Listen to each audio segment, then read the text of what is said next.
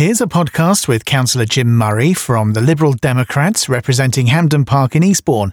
We recorded this in a noisy studio at the University of Brighton on the 15th of February 2018. So, apologies for the background noise. Hi, and let me just say hello and welcome to Councillor Jim Murray. How are you doing, Jim? I'm doing very well. Thank you very much for inviting me. Hey, look, listen, no problem at all. I think it's a really good idea to find out about our councillors in Eastbourne and find out about who they are and what they do and how they help the community. And you're a perfect example of that. Somebody who's a councillor for Eastbourne and has been for a while. But I don't want to talk about you too much. Jim, why don't you tell us about, what's your ward? How long have you been representing your ward? So Hampden Park is where I come from. I've been in Hampden Park for about 10 years. Originally, when I moved into Eastbourne, I moved into the Shinewater area, which is another fantastic sort of estate living.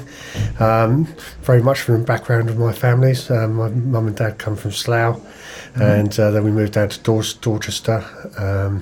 My father was a social worker. So we've always lived on estates, and I've always loved the camaraderie and the community spirit that you get on those sort of areas. Oh, that's nice, isn't that, actually? So how long have you lived in Eastbourne now, then? I lived in Eastbourne for 27 years. 27 years. So you've seen some changes? Yes, very much so. Because I'm a carpenter by trade, so when I first moved into Eastbourne, the population was 65,000. Right. One of the reasons why I moved down there was to help build these sovereign housing estate. Ah, right. Yes, and there's about 6,000 houses that have gone up down there, along with a load of houses in Shinewater and Hampden Park and all around the town. So since I've been there in the 25 years, the population has increased by 35,000. Yeah, that's a lot. So we've gone from 65,000 to about 110,000 there. Oh, right, okay. It's a huge amount of difference. Yes. Most popular place to move to in the country is Eastbourne. Well, I'm not surprised. It is nice. Along with being the sunniest place and the happiest place in the country to live. Now, do you know what? If everyone listening, okay, the funny thing about this sunniest place to live thing is I think it's true. I've just moved out of Eastbourne to Bexhill, right? Yeah. And it rains in Bexhill all the time. So I reckon that the Downs really do shield Eastbourne from all of that weather. Definitely.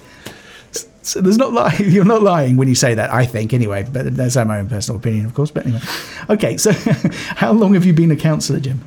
I've been a councillor for 7 years now. We're coming up for re-election in 2019. But before then, I did an awful lot of community work in the Shinewater area, set up a youth club, helped work with Shinewater Park, sort of developing that. And I got spotted by our local MP, Stephen Lloyd, and he started hovering around me about sort of 10, 12 years ago and sort of saying, come and help us, Jim. It's only a few hours a week. And then eventually he talked me into it, and sort of 40 hours a week, in addition to my normal working week, I've become a councillor. I think people don't quite realise the amount of commitment that you guys put in. I work with councillors all over the south, and I'm just astounded, really, about the amount of time that you give. And it's really nice that there are people in the community that do that, to be honest. And I'm not just saying it, but, I couldn't do it. And so hats off to you guys. It's something which I've always done. So it's not really a hardship for me. And because I really enjoy doing it, it's certainly something which I sort of wouldn't knock. The step up, though, from councillor to MP is huge. Right. Stephen Lloyd is the amount of work that he puts in. One of the conditions was that when he started work as an MP, that his wife insisted that he have every 7th weekend off. As opposed to every 7th day. Yes. Which he hates having to take off, but he does do that. So, but that's the sort of commitment that you need to be able to put in if you're going to be MP. As a councillor, we can drift in and out of it. If we need a little bit of time off, then we can do that. But all the time that you're enjoying it, you keep cracking on. Right. So your ward is Hampden Park West. Both the wards are all together, so it's Hampden Park East and Hampden Park West. So, the only reason that we've got two sides is because we've got a railway line going in between us. Oh, let's not talk about the railway line there and that crossing. Mind you, we could do on a later one. Let's talk about that. Yeah, we'll come back to that one. Yeah, probably wise. Okay, so Hampden Park is a nice area. I think that there's lots of things that go on there, but we can come back to that again later on, I guess. Tell me a bit more about what made you decide to become a counsellor. You mentioned your family and. It's all down to the fact that I like to be able to sort of help out other people. It's very frustrating on the outside of council. It's very frustrating on the inside of council as well. But it's even more so on the outside. Sort of asking for things to be done and the painfully slow results that you get to when you haven't got a little bit of say within the actual council itself. So as a councillor, I get a little bit more control. I've got access to a few more pots of money. For example, each one of the wards in Eastbourne has £10,000 that we can give away to various charities, up to £4,000 each, which is a really useful little pot. We can get trees planted, we can sort of help out local youth clubs. There's a karate club that we've helped out in the past where they couldn't afford to buy all their mats, so we bought the mats for them, and in return they gave us 4 free places for a year for some local families so they could get some karate training. Oh, that's nice. It's a good payback, isn't it? Yeah, that's nice. So there's always a bit of sort of to and froing with this, but and I do really like the bartering system as well. So yes. So there's lots of opportunities for us to be able to sort of do that sort of thing as well. Yeah, that's true. Yeah, so a contra deal, as it were. So in other words, we'll help you. What can you help us with? Right, which makes sense, doesn't it? Because sometimes that's worth more than just money is, because you can actually get a better value through barter than you could do normally or ordinarily. Oh, that's cool then. So tell us a bit more about your family. You come from Slough, you say, and was your dad an activist? Am I right? Am I a political activist? I was conceived in Slough and I was born in Dorchester. Oh, okay, right, but you don't sound Dorchesterese. No, I stayed there for 10 years and then we moved to Canterbury. Oh, right. Okay. Where my mum and dad were Quakers, so we lived in a Quaker meeting house right in the centre of Canterbury.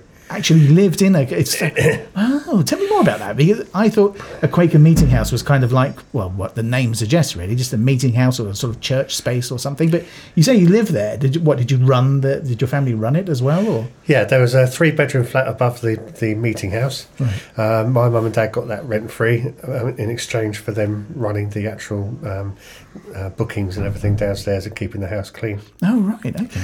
So my dad went off and did his social work. My mum ran the house and she looked after the Quaker meeting house as well and did all the bookings. And that's amazing. See, things follow on, don't they? Because Quakers were very much socially oriented. So, very much so, yeah. And of course, that's continued on with your generation as well now. Yeah. If you look back at the things that Quakers have done. Actually, I may be wrong here. Mm-hmm. Most people are with the Quakers, but we'll try. Are we talking Rowntree? We're talking Cadbury? Rowntree, Cadbury's, yeah. Okay. Yeah, they were all Quakers, yeah. We'll come back in on that. Yeah. So if we're talking about, how Quakers helped people, in the past, I think Rowntree and Cadbury were people of example like that, weren't they, when they really helped their workers to live properly? Yeah, if you think about the Waitrose sort of set up these days where they sort of share the profits and things, that was very much the way, and they would also provide housing and things for their people as well. So if they built a factory, they might build 40 houses to go alongside it so that people have got somewhere to live, build schools alongside them as well, so they had places to educate all their young people. So that's really affected the way you work then, isn't it? Really, definitely. And it's funnily enough, everyone, you don't know at the moment, but we're recording in the University of Brighton radio room, just to show, again, the community sort of aspect of what Jim does. And it's interesting because we've got students running around all outside, haven't we, really, making an interesting noise. But anyhow, okay, so your dad was obviously involved with the Quakers, and as you were growing up. And how about other things as well? Obviously trying to talk about the union side of things now. As you mentioned before, demonstration, moles, CND. Yeah. So was your family sort of politically active as well as being active within the Quaker movement? Well, my dad was a Labour councillor in Dorchester. Right. So my dad was a Labour councillor in Dorchester. And I remember, because I was only 10 when we left there, so I remember him sitting around the dining room table with all his mates, and it was literally the bottles of brown ale on the table with everybody smoking woodbines around it. Very strange for me as a youngster, but sort of looking back on it, that must have been brilliant to be sort of part of all of that. Being able to change things, and trying to affect change, I can imagine. They brought up in a different sort of time from us as well, so we fostered quite a lot of children as well. We ended up fostering about 72 children. Over the period of my dad's living in Slough and in Dorchester, which was about 15 years. 72 children. Right. But back in those days, what would happen is that my dad would find somebody who was being abused or something in somebody's house, and he would literally take them out of the house that day, bring them home with him. We would look after them for 2 days, 2 weeks, 2 months, whatever, until we found somewhere else for them to be sort of housed and moved on to. Crikey. So it was very proactive in those days. You couldn't do it these days, but... Well, no. Well, yeah, exactly. But it is, again, that's a real community spirit, looking after the kids, or I guess adults as well, abusive relationships, as we term it nowadays. But okay, all right. And so, of course, the 70s were very politically active anyway, weren't they? In terms of unionism, excuse me, unions, CND, things like that. Was that something that your parents were, or yourself? I mean, was anyone involved? My dad was an absolute staunch unionist. We used to call everybody comrade. Oh, really? Are you sure you're not Alexei Sale? Because I think Alexei Sale's parents were exactly the same way. It was up there. Well, okay, the comedian Alexei Sale, that is, by the way, kids.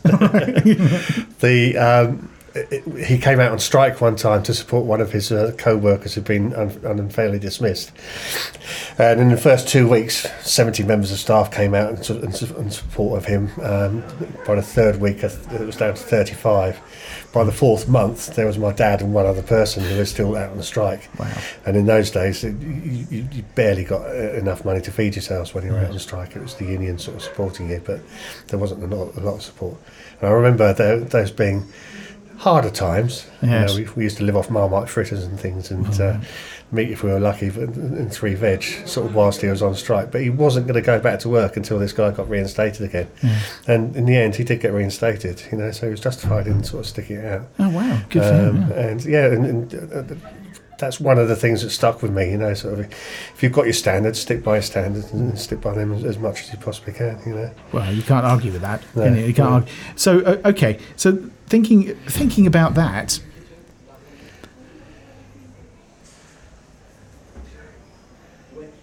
just trying to think about how...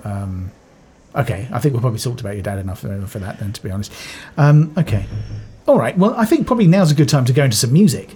Okay. And I asked you to send me over a list of music, which has been great. I tell you what, it's eclectic, as they say. It's certainly different. So the first track I think we'll have a quick chat about is The Jam. Yeah. And go on, you introduce it. The Jam, I didn't really discover before I discovered this particular track. I hate to say it, but I was into ELO and sort of things like that. And then there was one day when I was driving down to Portsmouth with my dad, and this track came on the radio, and it completely changed my outlook on all my music from then on. And that was Eton Rifles by The Jam.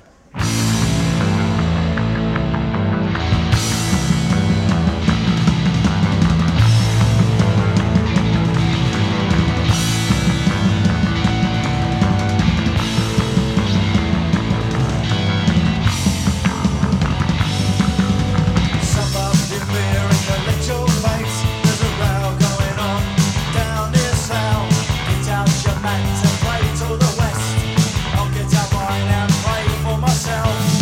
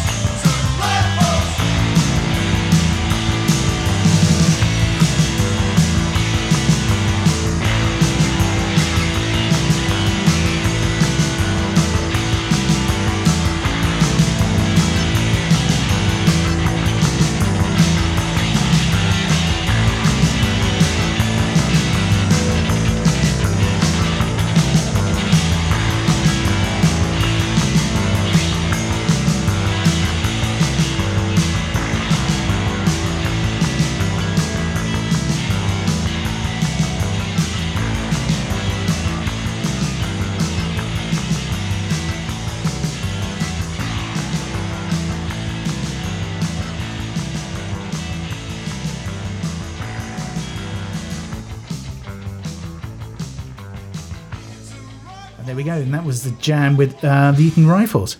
Interesting lyrics, I think. Very much so. It meant a lot to me at the time. Yeah, I bet.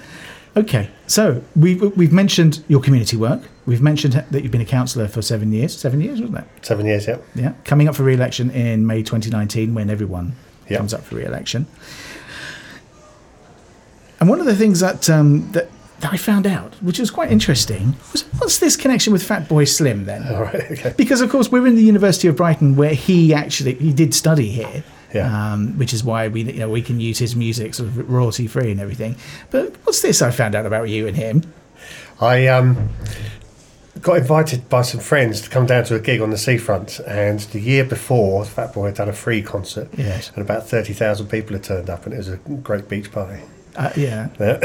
This year we turned up. We arranged to meet some people down on the beach, and there was 500,000 people there. It was unbelievable. This was 2002. 2002, Mm-hmm. yeah. I remember this as well. Yeah. That was a pretty good day. Yeah. And I'd always been into my house music as well as my punk, and it was just such an amazing day. It was so lovely to see 500,000 people out there, all enjoying themselves, all being really nice to each other, sharing whatever they had. Because if you were on the beach, you were stuck on the beach. You couldn't get anywhere. So if you were thirsty or something, you just ask the person next to you if they got anything to share, and they'd share it with you. It was a superb day. So ever since then, I've been to see Fatboy every year since 2002. Yeah, I know what you mean. I mean, funnily enough, following on from that, because there was an issue with planning, funnily enough, as you're involved with planning at Eastbourne, being at the Amex just isn't the same. I don't think it has the same vibe when he's done his big beach boutique over there. So, Norman, try and get back on the beach, will you? Yeah, from please, us. Yeah. Even the one that he did on New Year's Day, when it was absolutely chucking it down.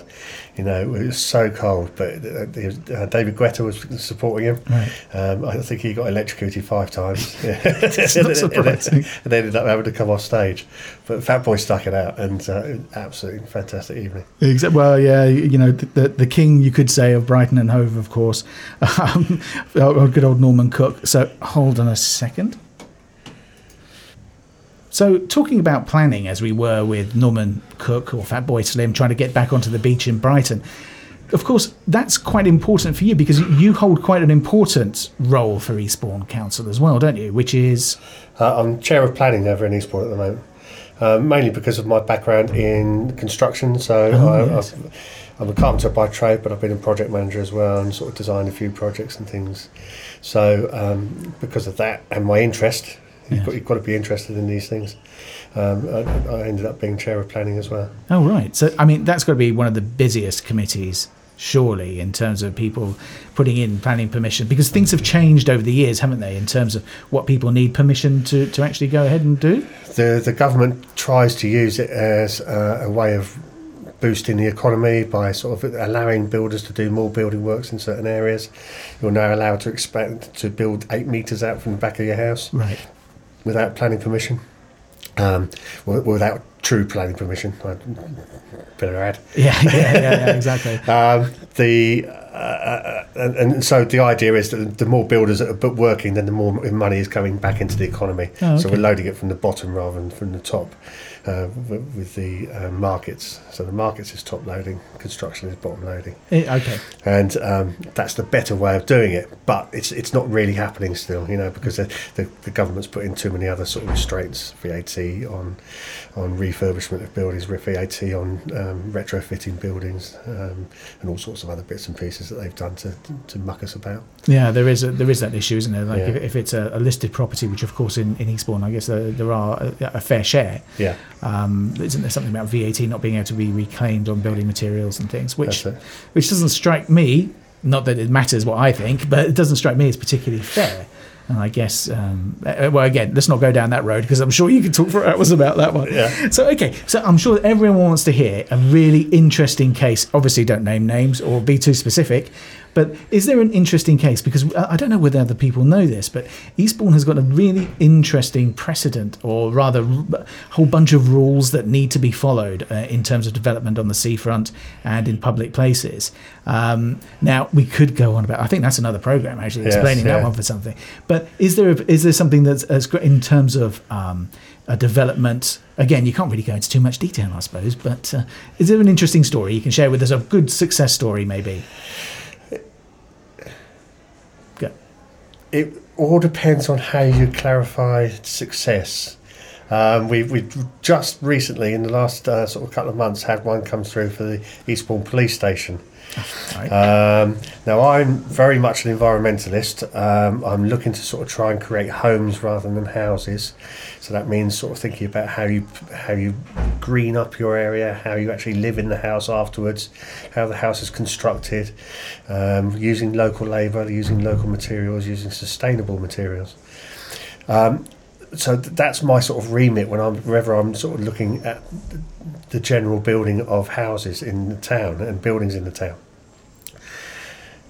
It doesn't really come into effect an awful lot, right. But in this particular case, it's sort of changing the way that we look at planning altogether in Eastbourne. And what we've got is 50 flats in the town centre with 0 parking. Yeah. Now the idea of that 2-3 years ago would be absolutely unthinkable, because everybody was saying, no, if it hasn't got any parking, then you can't build the building. Yeah. But we have to build a certain amount of houses in the town every year. If we don't build those houses, then we get penalised by central government. Right. And those punishments can be really quite severe, as in they could even take away our planning control from us and take it back into central government, which would mean that our lovely Eastbourne Park, Shinewater Park, could potentially be built on. You know, at the moment we've got that preserved. Nobody can build on there as long as we're in control. But if central government took it, then that could happen. So the idea of the police station and having 50 flats there with no parking, unheard of. But we did get it through planning permission this time. They've come up with some unique ideas. The residents will get bus passes, free bus passes for 2 or 3 years, to allow them to travel all around Eastbourne. They get vouchers to buy themselves bicycles, and there's a car share scheme similar to what you have in Brighton, which they will have free use of for 3 years as well. So they're thinking outside the box. The flats themselves are quite small, so we're looking at young families moving into them and making them affordable. Nice. 20 of the 50 flats are going to be affordable housing. So it ticks an awful lot of boxes, apart from the parking one, which would normally be the stumbling block. But we're having to sort of look past that, move back our red lines where we normally wouldn't have crossed, and sort of reconsider sort of how we look at planning altogether in the town. Oh, interesting. Yeah. I mean, that is innovative, isn't it? To being able to offer the car sharing thing's actually quite a good idea, isn't it? For those of you who don't know it, it's like being in a car club, isn't it? Yeah. Where they can rent a car for an hour or 2 hours just to go to the shops and come back. And you said that's 3 years for free? 3 years for free, yeah. Yeah, that's pretty good. Well, that would sort that out, wouldn't it? And then you've got, of course, the bus travel as well. Mm-hmm. And as far as push bikes, a good idea too. So really, okay, I can see what you mean. The cycle routes in Eastbourne, we're sort of we're instating cycle routes all the way around the town at the moment. There's one going in at the moment all the way across the marshes. Yes. So once again, part of the planning policy is to sort of green up the town. So we're looking at sort of turning some of the roads into green areas as well. Don't get me started. Watch this space. Yeah, don't get me started on the cycling. That's one of the things I love about Eastbourne, actually, to be honest, is the other cycle lanes and the cycle ways. I think it's really nice. You know, the Cuckoo Trail that goes further north, really helps things, I think. Yeah. And people just, people enjoy that. As soon as the sun's out, that's it. If you want to cycle on there, you've got to get there at 6 a.m. or something, because it's packed with families and everybody enjoying all of those cycle paths and everything else. Yeah. So that's fantastic. Okay, so at this stage, I think we need to have another break now, just to go and get another cup of coffee, which would be quite nice. And also, let's think about the music for this one. Now, it seems to me that you're a bit of a disco lad here, right? First of all, you're going off with Norman Cook and Fatboy Slim. And now, if you don't mind, Gloria Gaynor with I Will Survive. What's that about? Massive disco fan. always enjoyed dancing. Unfortunately, I've always enjoyed singing as well. So I'm known in town as Karaoke Jim. Oh no! But for all the wrong reasons, because I am so bad. I know that feeling. Go on. My signature record is Bohemian Rhapsody. All right. But I thought that was a bit too heavy for this one. But my other go-to song is Gloria Gaynor and I Will Survive.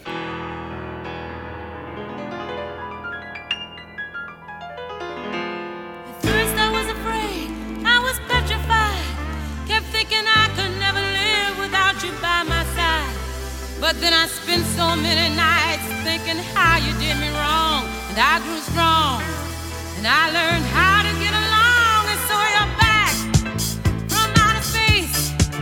I just walked in to find you here with that sad look upon your face. I should have changed that stupid lock. I should have made you leave your key. If I'd have known for just 1 second you'd be back to bother me. Oh, now go, walk out the door.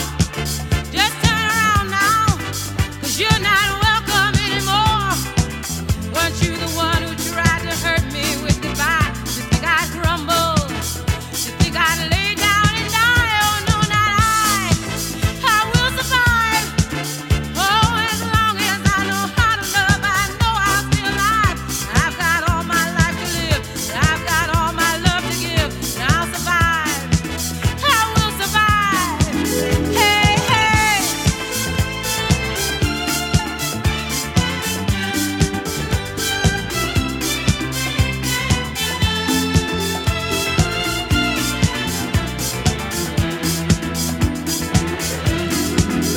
It took all the strength I had not to fall apart. Kept trying hard to mend the pieces of my broken heart. And I spent oh so many nights just feeling sorry for myself. I used to cry, but now I hold my head up high and you see me. Somebody new. I'm not that chained up little person still in love with you.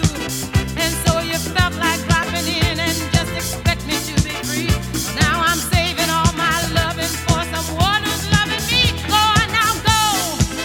Walk out the door. Just turn around now, 'cause you're not welcome anymore.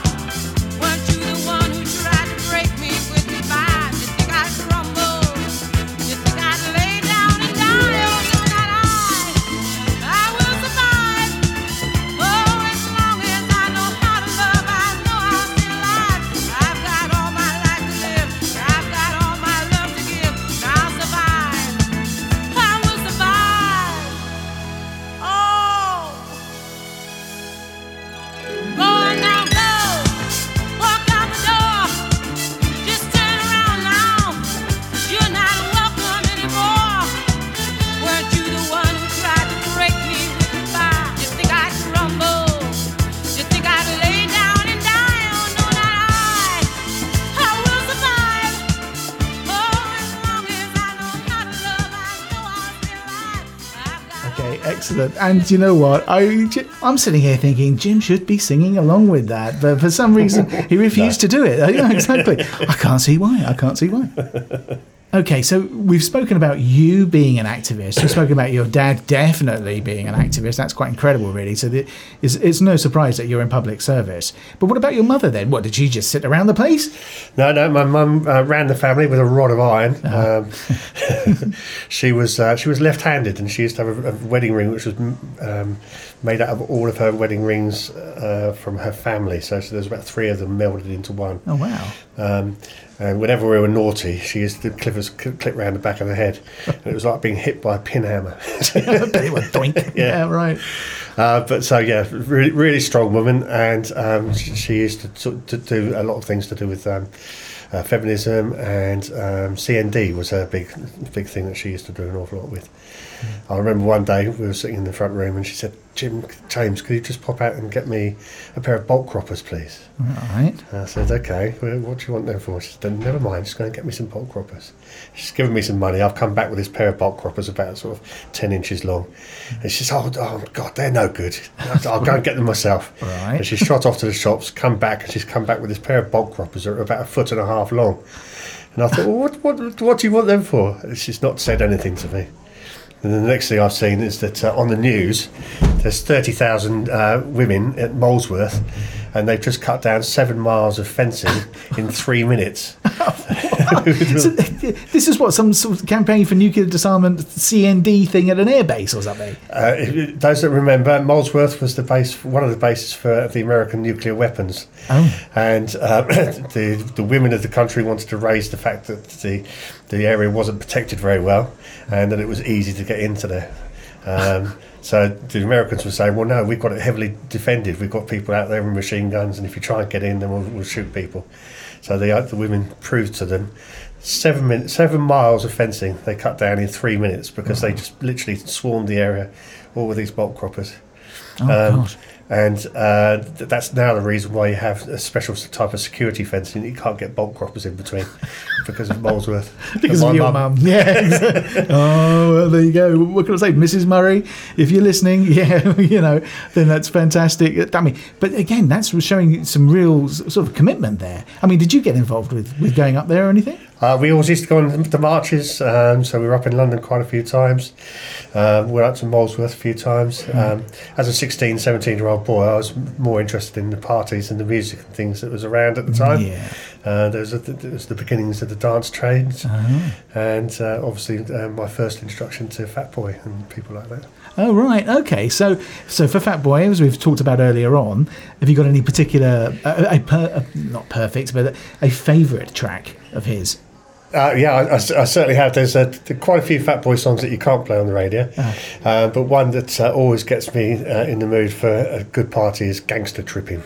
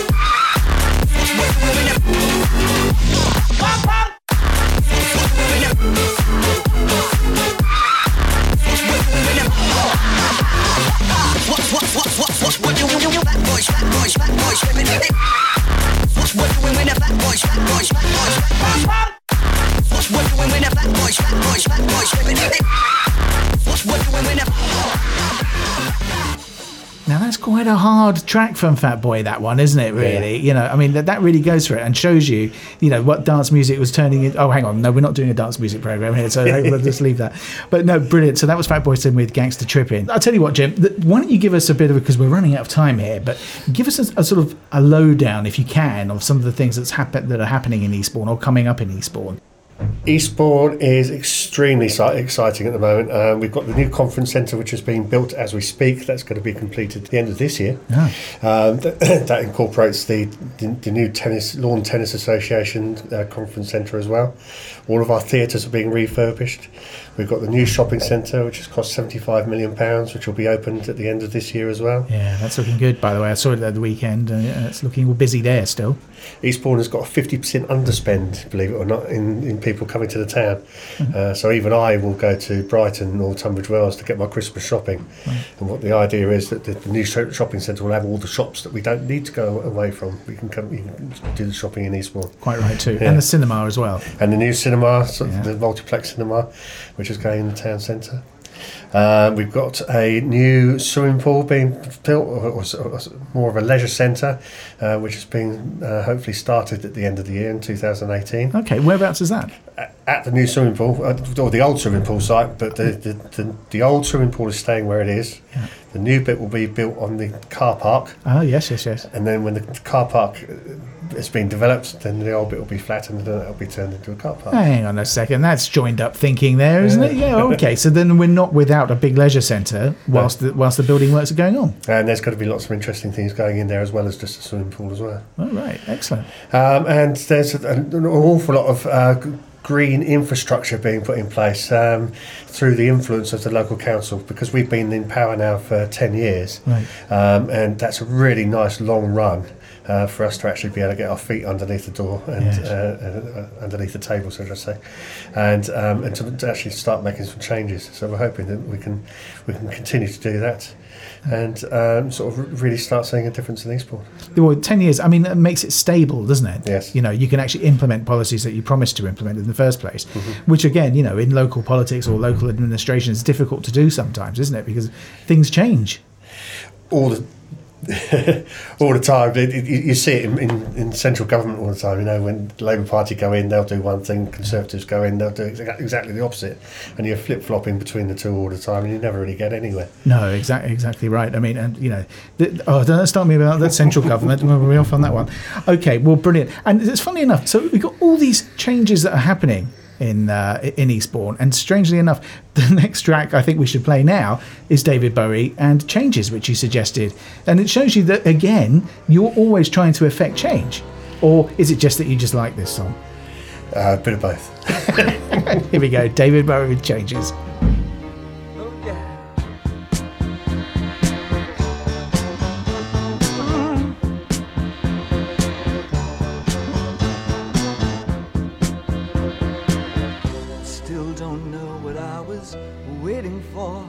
And my time was running wild, a million dead-end streets, and every time I thought I'd got it made, it seemed the taste was not so sweet.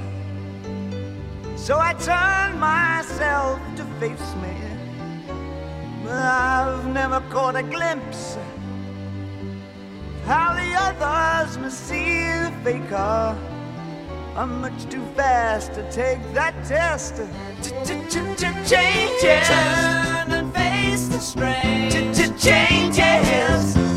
Don't wanna be a richer man. Changes. Turn and face the strain. Changes. There's gonna have to be a different man. Time may change me, but I can't trace time.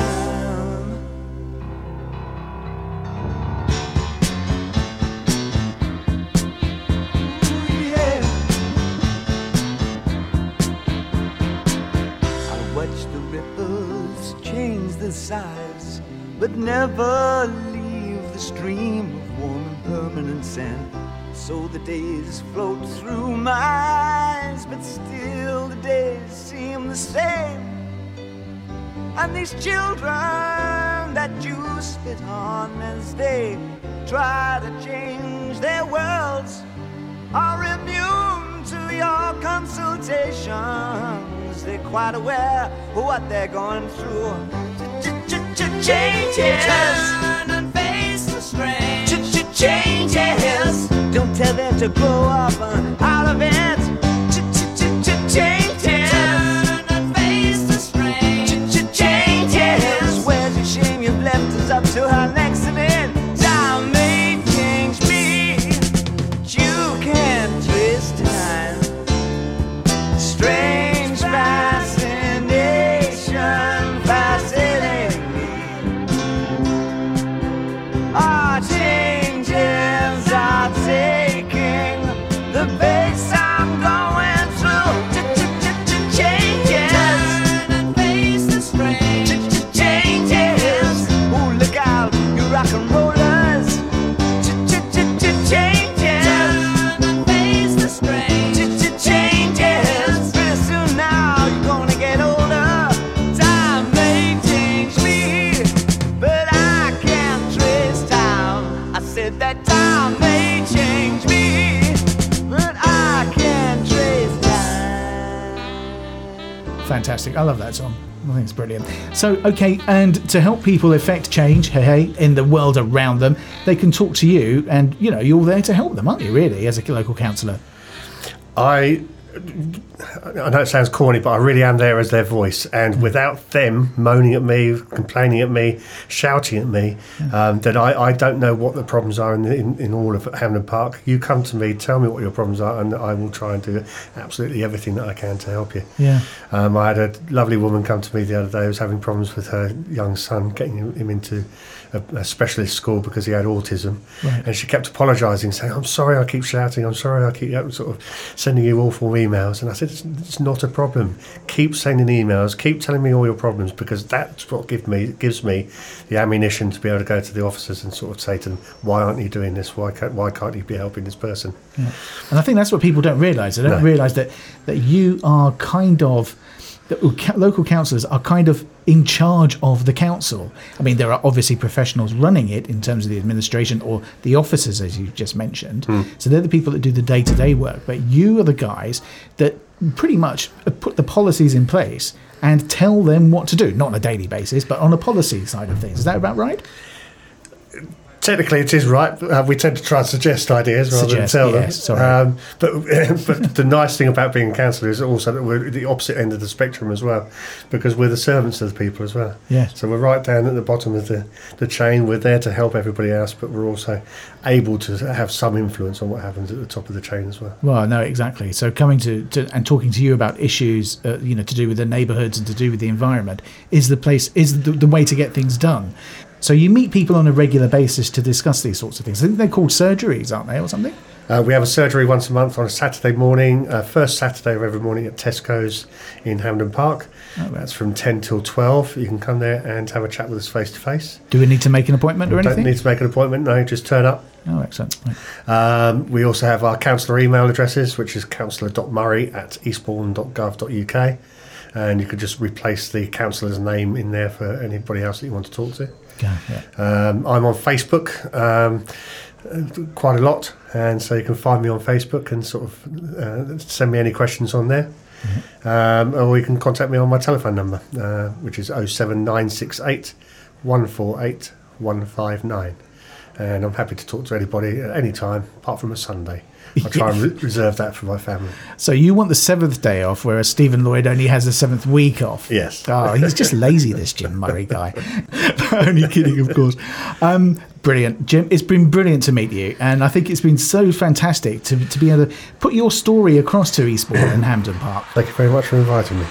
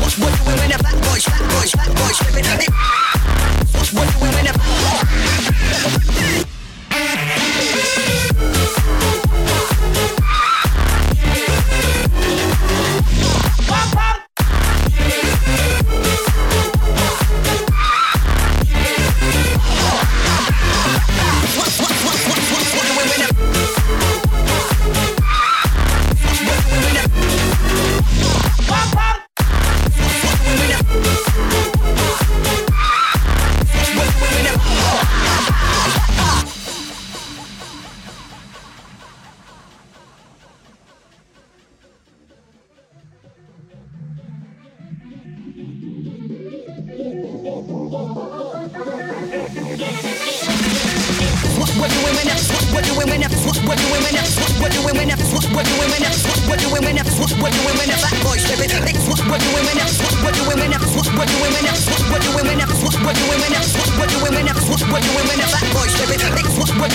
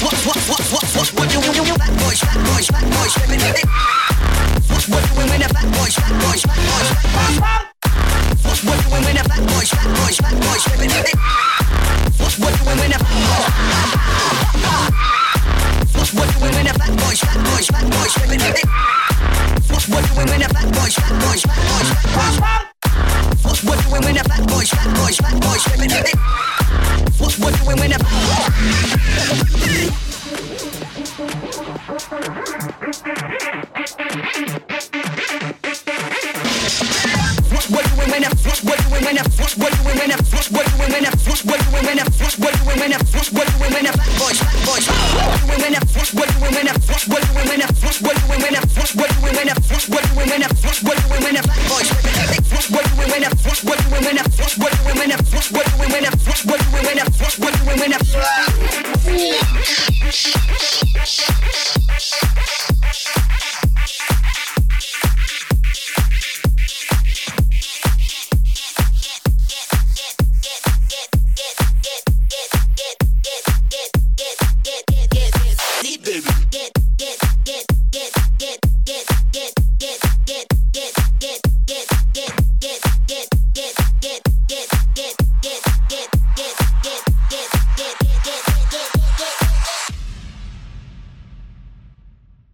With the Lucky Land Slots, you can get lucky just about anywhere. This is your captain speaking. We've got clear runway and the weather's fine, but we're just going to circle up here a while and get lucky. No, nothing like that. It's just these cash prizes add up quick. So I suggest you sit back, keep your tray table upright, and start getting lucky. Play for free at LuckyLandSlots.com. Are you feeling lucky? No purchase necessary. Void where prohibited by law. 18+ terms and conditions apply. See website for details.